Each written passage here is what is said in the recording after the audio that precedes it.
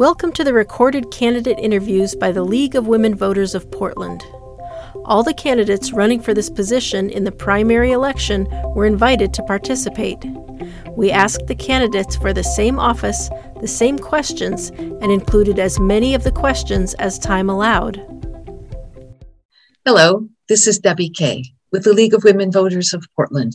You're watching Video Voters Guide or listening to our podcast. With the technical support of Metro East Community Media, we're here today talking with candidates running in the May 17, 2022 primary election. We are grateful for the support of the Carol and Velma Sailing Foundation, the League of Women Voters of Portland Education Fund, Vernier Software and Technology, the Weiss Foundation, and our media partner, Metro East Community Media. With me today is Rene Gonzalez, running for the office of Portland City Commissioner, Position 3. Thank you for joining us today. Thank you, Debbie. Tell us about yourself, please, and why you're running for this office. I'm running to restore Portland's promise. I'm a Latino small business owner with a history of leadership and financial stewardship in the for-profit and nonprofit sectors. I'm a fifth-generation Portlander raising 3 children in the city. Needless to say, I'm deeply tied to Portland's history and deeply vested in its future. Civically, I've engaged in a number of levels in the city of Portland, president of the largest youth soccer club in the city, Library Foundation Board, Portland Children's Museum, as well as leading a statewide effort to safely reopen schools in the pandemic, a 40,000 member organization statewide, bipartisan. I am running primarily because of the crisis in livability we are facing on the streets of Portland, specifically driven by crime and our inability to address homelessness. Thank you. Thank you. Please explain your ideas for the revitalization of Portland's downtown.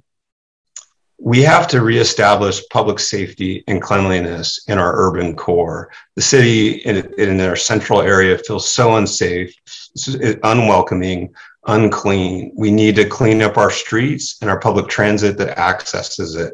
That's going to start with direct staffing increases for public police in all parts of our city, but in particular in our urban core. Additionally, we have to address head-on the challenges of the unsheltered, which are congregated in some of our highest density areas, including downtown. And we have to address the many criminal elements that have emerged downtown.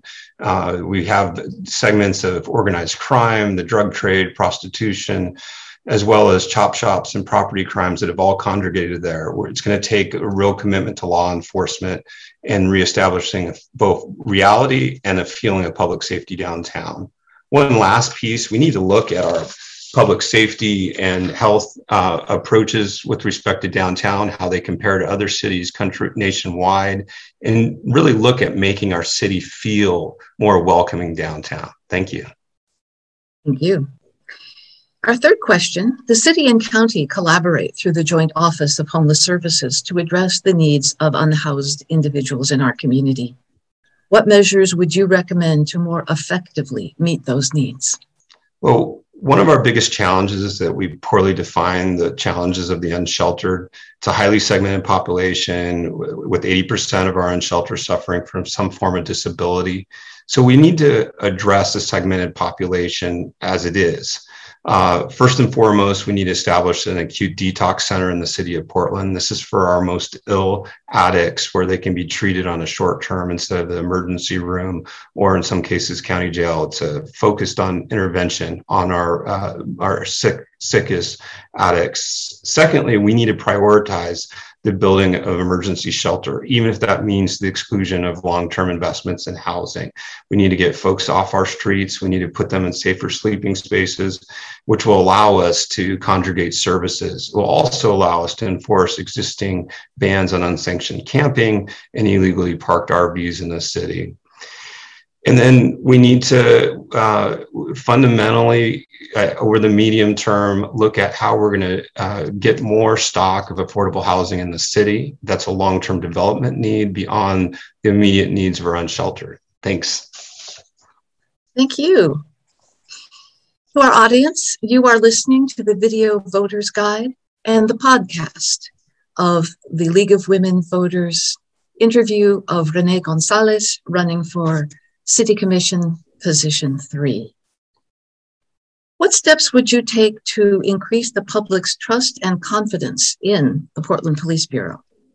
So our last general session of the Oregon Legislature adopted over 20 pieces of legislation addressing either police oversight, accountability, or police conduct. I think it is crucially important that we give these measures some time in order for us to fully evaluate both their impacts, unintended consequences, and what requires further refinement. So first and foremost, a study of what we've already done, what we've already adopted.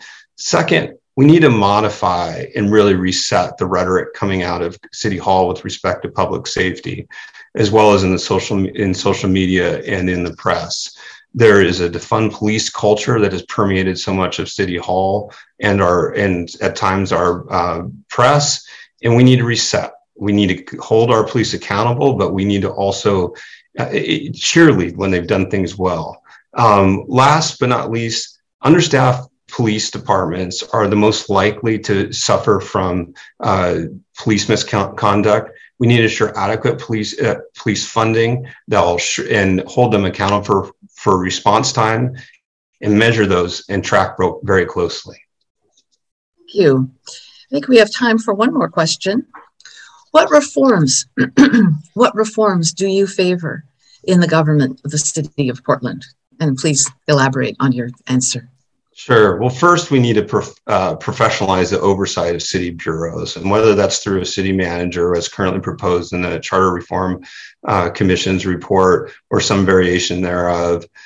Elected officials overseeing bureaus is a poor model and antiquated. So first and foremost, need to address that.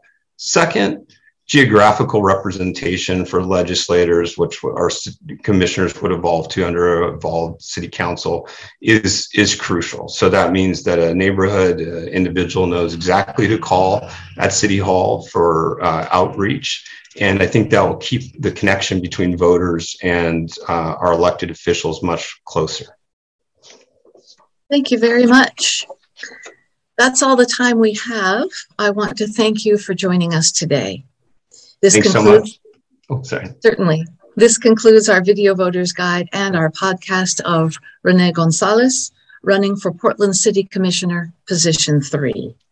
Thank you to our audience for being informed voters. Please tell your family and friends about these election resources. Election Day is Tuesday, May 17th. Be sure to exercise your right to vote. Thank you. This interview was produced by the League of Women Voters of Portland Education Fund and Metro East Community Media. Funding was provided by the Carol and Velma Sailing Foundation, the Weiss Foundation, Vernier Software and Technology, and the Sarah Fruing Memorial Fund. For more information on the primary election and this race, visit our websites, vote411.org and lwvpdx.org. Thank you for listening and for voting. Copyright 2022 by the League of Women Voters of Portland Education Fund. Licensed by Creative Commons.